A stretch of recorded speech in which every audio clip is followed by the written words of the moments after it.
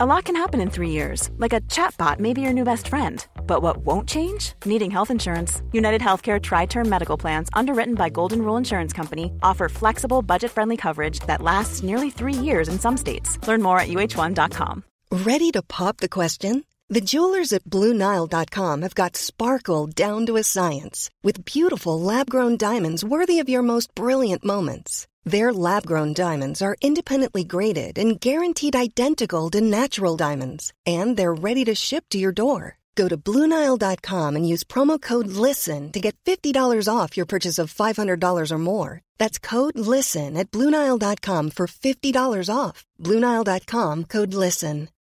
Since 2013, Bombas has donated over 100 million socks, underwear, and T-shirts to those facing homelessness. If we counted those on air, this ad would last over 1,157 days. But if we counted the time it takes to make a donation possible, it would take just a few clicks. Because every time you make a purchase, Bombas donates an item to someone who needs it. Go to bombas.com/ACAST and use code ACAST for 20% off your first purchase. That's bombas.com/ACAST, code ACAST. You're listening to the Grow Landscapers podcast, the podcast where we delve deeper into landscape business, interviewing legends of the UK landscaping industry. So, join host Nick Ruddle as he explores their thoughts, insights and experiences. That's here on the Grow Landscapers podcast. Hi, and welcome to the Grow Landscapers podcast. I'm Nick Ruddle, and today I'm here with Marian Barker from Fresh Horticultural Careers. Hello, Marian. How are you? Hi, Nick. All good, thank you. Marvellous. Thanks for appearing on our podcast. Much appreciated. Let's get started straight into the questions. I'm sure you've got lots of nuggets and words of wisdom to share. But let's just sort of go back to the beginning, really. And how long have you been in the industry, recruiting in the landscaping industry? I've been in the recruitment industry for 35 years and recruiting for horticulture for 21 now. Right, 21 years Yes. recruiting for landscapers. Very good, Yes. very good. So lots of nuggets to share with many people. So if you go back to the very early years, then 35 years ago, where did it all start? I fell into recruitment by accident, as a lot of people do. My mum was a teacher. When I grew up, mum was a teacher, worked pretty much full time as I grew up, and dad ran his own business.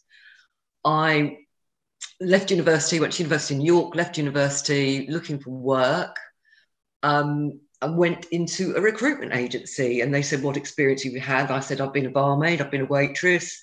I said, I've worked for my dad's business. And they said, oh yeah, what did you do? So I said, well, I'd answer the phone in one office.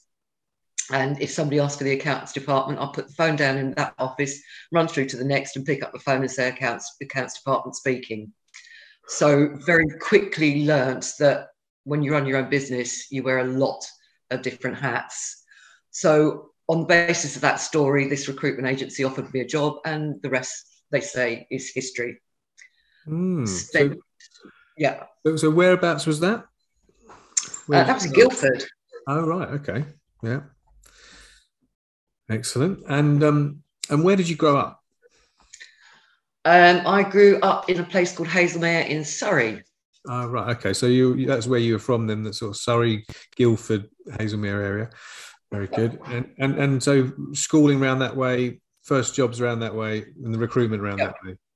Yeah. Okay, good. So what made you go into business for yourself then? What was it that sort of made you think, right, well, I know what I'm doing. I like what I'm doing. Maybe working for someone else and maybe could do it better, or wanted to be in control and in control of your own destiny? Yeah, a combination of all those things. I worked in corporate recruitment, got made redundant in 1990, worked mainly in the city. So high street recruitment, mainly for Reed.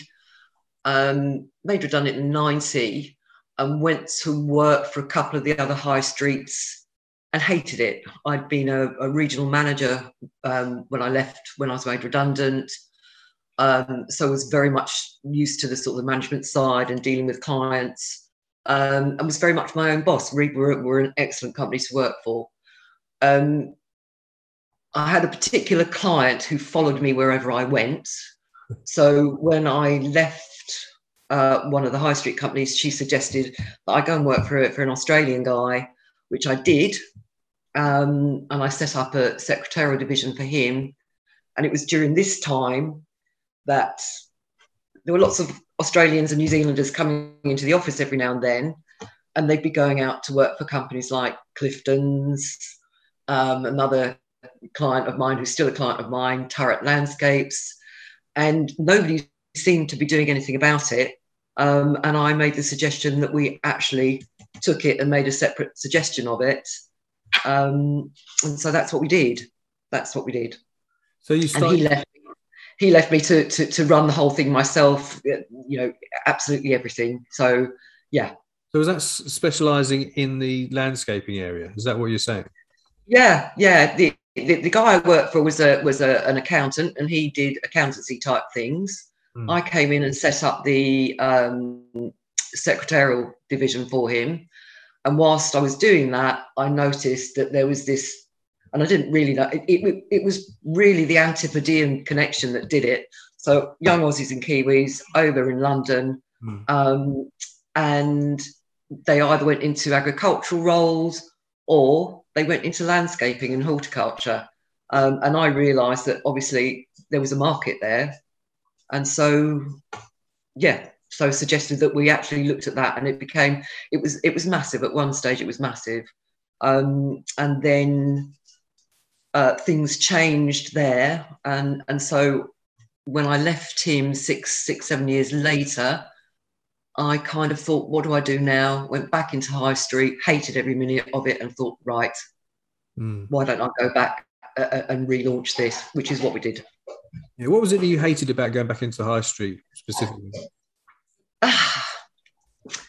Very much everything was about targets, was about figures, and wasn't actually about people. Yeah. And having been out of the corporate market for a while, I'd forgotten the layers of not quite sure what the right word is, but the hierarchical nature of the business, and dealing with landscaping and horticulture with the clients that we were dealing with.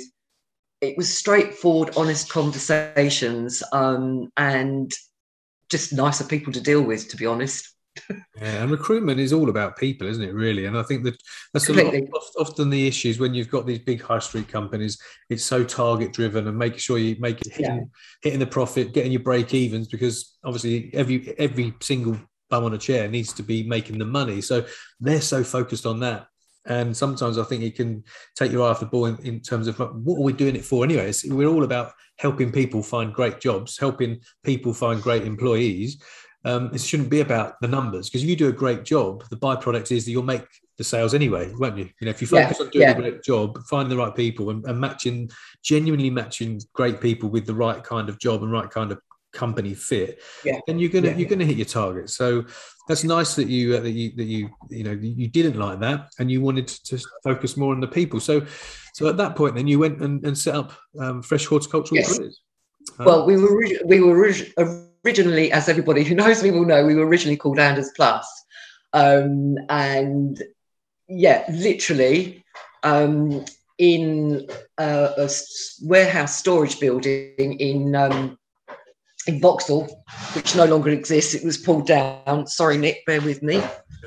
It was pulled down, and but when we went there, we borrowed the office off a friend of ours who'd actually been a client, and he did removals, specialist removals. So we occupied the office during the day, and he was there at the weekends sometimes. We had a fax machine and a phone, and that was it, really. That was it. And the yellow pages?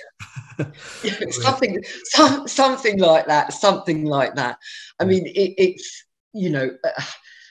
we'd had very good relationships with some of them, some of the they're still the big names in the industry.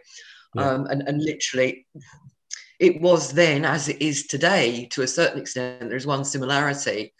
If you get a CV, or if you get an individual in front of you with the right attitude and the right experience, you can find them work. And it's just and the art of it, if you like, is making sure, is actually sort of understanding the chemistry of your clients and understanding what people fit with them. Yeah, so I suppose it comes down to sort of shared values, isn't it? You've got to match the right people with the right sort of common values, the shared, like-minded companies, like-minded values. I think once you find the right people based on the right culture, it works. Because, otherwise there's a disconnect, isn't there? If you have people that don't share the same values as you, there's always going to be issues along the road. And I think that's one of the areas that we focus on, making sure that companies know what their values are, because then they can attract the right kind of people. I'm sure you sort of say the same thing to them, to your clients. Okay, good. So you started out from humble beginnings, in that office. Very, very, very. So what does it look like now then? So all these, fast forward 20 odd years later, what does it look like now? In a sense, not dissimilar. I think one of the, sometimes you have to remember what you've achieved. And I think probably one of the achievements is surviving. Probably not dissimilar in terms of numbers of people that work with us. We have a small office. We're based in Kennington in South London now, because throughout the whole period of time, we've stayed in South London, because in the end, what's happened is I've recruited people to work with me who live within that area. Yeah. So we're in Kennington now in a small office, but obviously pandemic and everything, not so much face-to-face, lots of this, lots of Zoom, lots of Teams meeting, and we FaceTime a lot of candidates now. The biggest difference now really is we're not dealing with the numbers that we were dealing, particularly on the temp side, sort of prior to global meltdown, if you like, in 2010, and changes in visa regulations. We were running probably between around about 150 temporary staff a week, plus and less on the permanent placement side. So it's quite different in terms of the balance of the business. Yeah, you do both sides, temps and perms. But yeah, temps can be very time consuming though, can't they? Perms in one way, much easier. But the temps give you the nice bread and butter and helps people out short term. Good. So, okay, what do you think the most important elements are to running a successful business? You've been in this business now for 21 years, do you say? So what would you say the most important elements are to making sure you run a successful one? Knowing your business and knowing your figures. Yeah. Knowing your numbers is pretty important, isn't it? Yeah, absolutely. I learned that one the hard way. Yeah. That's one area that whether you're a recruitment company, an accountancy firm, a landscape business, if you don't know your numbers and you don't understand the numbers, then how do you know whether you're winning or losing, whether you're making a profit or whether you're not, whether decisions are going to be good or not? And I think that one thing I think to really highlight for anyone listening, in any business, understanding your numbers is crucial, because if you don't, then you can go out of business. Great at what you do, but you need to be very good at knowing your numbers. And people shy away from that. I always find that people are sort of scared of it because they don't understand it, and therefore, not necessarily making the right decisions, the best decisions for the business. Okay, so what would you say the biggest mistakes you've made, or the lessons you've learned in your years of being in business? Right. I think the first one was letting somebody else run my business figures-wise. And trusting them to get on with it and trusting them to do. I think that was probably the biggest lesson that I've learned. I thought, well, I'm good at the people side. I'm good at that thing. So yes. And I feel that I run my business better now that I have an understanding of what it all looks like from that side of thing. I think I run my business better now than I ever did. I just wish we had the Australians and the New Zealanders back, so I could help more people out more easily, more quickly. But there we go. So that one. What else have I learned? Okay, if you don't know what to do, don't do anything. Right. Be patient. Be patient. Right. Yeah, I think we've all recruited in haste. Yeah. You're so desperate, so don't panic. Because sometimes the right answers come to you if you don't panic. Yeah, be a bit more patient and don't recruit to the bad bunch. Take your time a little bit. Okay, what else? What other challenges have you had? What other lessons have you learned? Okay. Okay, I think, well, having survived couple of having survived the pandemic, having survived the complete, we lost all the Antipodeans, post 2010. I think the biggest lesson is just recruiting for attitude and training people. That's more important. As a small business, I can't compete with what high street recruitment pays. So I have to look for people who have a genuine interest in what we're doing and who have a genuine interest in people, because we have to deal with all sorts of different people, from and particularly as we dealt with the European market. You have to be very patient and you have to be a people's person. I think that's probably the most important thing. Yeah. Resilience. Oh, resilience. I think everyone who's been in business has to become bulletproof, don't they? Because there's so many ups and downs, so many challenges that you face along the way, whether you're a recruitment company or a landscape industry. There's always ups and downs. It's a roller coaster of emotions, isn't it? So, it's important to get a tough skin. And that's why, if it was easy, everyone would do it, wouldn't it? But it's not easy. And it's the difference between successful people and the unsuccessful people is how you respond in those times of crisis, and how you respond, what your attitude and mindset is. I think in terms of what we're talking about today, it's knowing when to downsize, knowing when to upsize, and I'm kind of at one of those perfect moments again, where I lost a full-time member of staff, and I'm thinking, we're still recovering from loss of revenue from the pandemic. I could do, this is an opportunity to reduce my overheads, but it's balancing whether that's the right decision without putting too much pressure on the other staff and without being able to deliver the kind of service that I want us to deliver. And I think, there's a lot more difficulties that, we're having to get back through, particularly for non-land-based people. The whole running of a business remotely and getting back to less remote working has been quite challenging as well. So I need more bodies on the ground. Yeah, it is a balancing act. It's a timing thing, isn't it, really? Making sure you're making the right decision at the right time. I suppose if you know your numbers and you can maybe look back historically and you can sort of plan ahead and maybe put some assumptions in there, you can sort of make some well thought out decisions and actions, as opposed to just sort of, keeping your fingers. Yeah.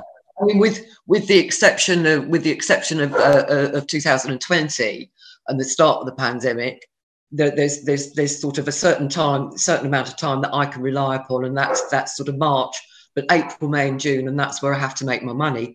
And I know, no matter what happens, apart from pandemics, that's when I've got to be geared up, and that's what I've got to make my money to see us through the rest of the year. So you've got to have enough resource in place for that part of the year, which is traditionally generally going to be very, very busy. Obviously, that was the worst possible timing, then, wasn't it, for you and COVID last time? In March.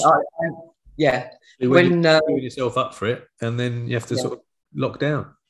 It was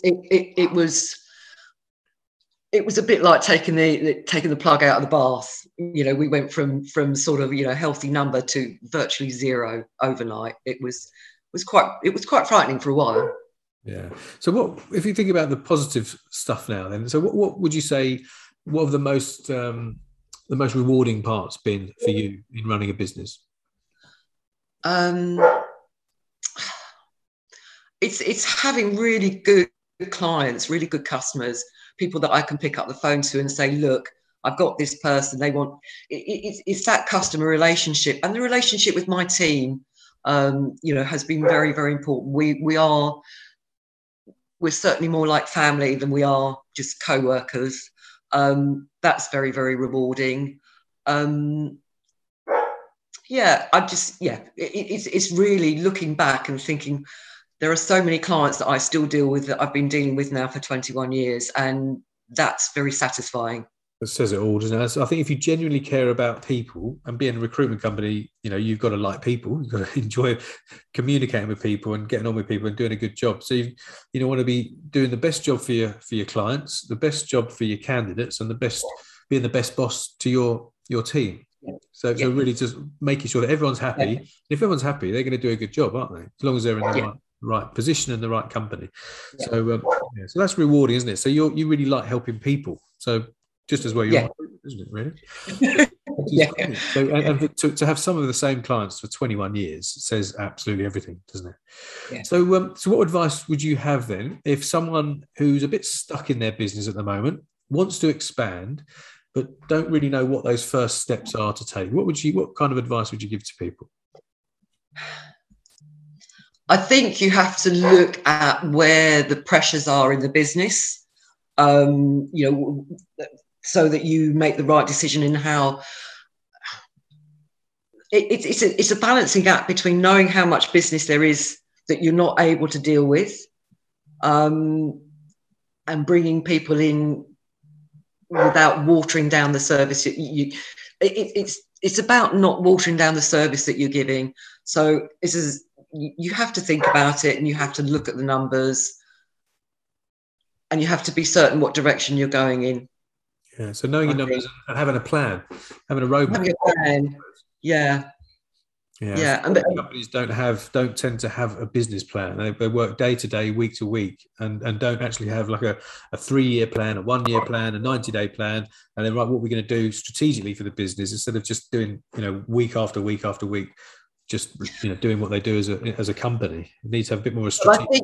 But I think you also have to be prepared to change your plan, because you can put a plan in action, and adaptability is one of the things when you're running a business. You have to be able to see, okay, that plan is not working as well as I hoped it would, and be able to tweak it. Yeah, you know what we always say to our clients is that if you stick to a plan rigidly, it's not going to work. You're not going to have great results, because there's so many other things that can come in, like COVID, for example. You needed to change your plan there at the start of last year, or the back end of that quarter, the first quarter, because you need to be able to be flexible, and you have to adapt to it. But if you stick to your plan to the letter, you're not going to necessarily have the best quarter, because you need to keep an open mind with other things that happen and think, actually, well, that's now become a priority. Let's move that one forward to maybe, or back to next quarter, and because this is going to be more beneficial to us. I think you've probably used the right word there, Nick. I think that is prioritization is a thing. It's my website needs attention, but at the moment I need to prioritize actually finding people for my clients. Yeah. It's all very well. Yeah, it's all very well having a whizzy website, but if you're not filling the jobs that the clients are giving you, then A, they're not happy, and B, you're not making money. That's right. And if you're not making sales, then there's no business, is there? Well, not for much, not for long anyway. Very good. Very good. So, that's. I think we've got one final question for you then.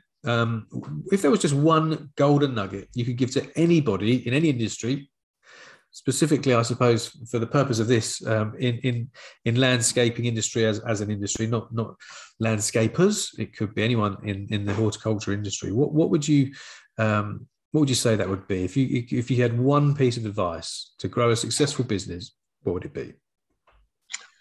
Oh, it's difficult to pin it down to one.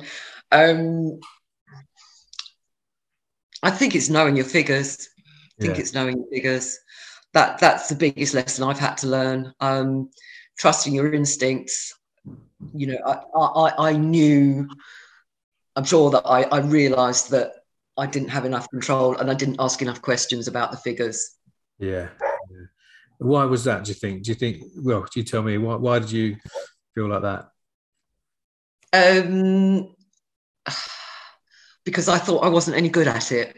That's the honest answer. I didn't have the knowledge. It's a knowledge-based thing, and I did English and European literature at university. So in my mind, that's always been, the weakness in my armour, so to speak, is understanding figures. Yeah. But once you do, it's you're much more in control. It's much more your business. It's so good, so good. I think people avoid figures because they're scared. But once, it's like anything in life. If you don't know how to do something and you learn how to do it, then you think, oh, that's easy. But things are only difficult and confusing when we don't know how to do them. We learn how to do them. We think, oh, that's all right now. But really, as business owners, you need to learn to love numbers, because Absolutely. once you do, like you say there, you're in control. And if you don't know your numbers, you're out of control and you're very vulnerable and your business is at risk. So having that, and I think the other word you said there, which is instinct, and the gut instinct, having that gut instinct, that just that feeling. I think sometimes you've got to listen to your gut as well as your numbers. And I think you can't take that for granted, that natural sort of gut instinct you have for a situation. And if there's something not quite right, it's probably not quite right. Yeah, completely. Completely. And the numbers will probably back that up. So I think finance, knowing your numbers, if you don't know your numbers, you don't know whether you're making a profit or whether you're making a loss every month, you're not going to be in business anyway. So I'm pleased you said that, because that's one of the most important areas, obviously, of running a business. Yeah. Great. I think that's everything for today then, Marian. It's been lovely talking to you. How would people get in touch with you? If anyone needs to get in touch with you, how do they contact you? What's the best way? The easiest thing to do is to contact me directly by email or by phone. But email is probably the simplest. And it's Marian, Marian, at freshhortcareers.com. Wonderful. Well, there we go. Let's hope people have found this useful. I hope they choose Hope so. Because knowing your numbers and getting the right people on the bus, probably the most important things you could ever do in running a business. And obviously someone like yourself genuinely cares for people and for your clients, and to get in the right match of candidate and job and company. That's what you do, and you get that right, and you get the numbers right, you won't go far wrong. So, wonderful. Thanks for your time today, Marian. It was pleasure. Thank you, Nick. And I'll catch you soon. Take care. Yeah, we'll do. Cheers. Thanks a lot. Bye. Bye. Thanks for listening to the Grow Landscapers podcast. To get in touch and see how we can help you with your business, by emailing nick@nickruddle.com.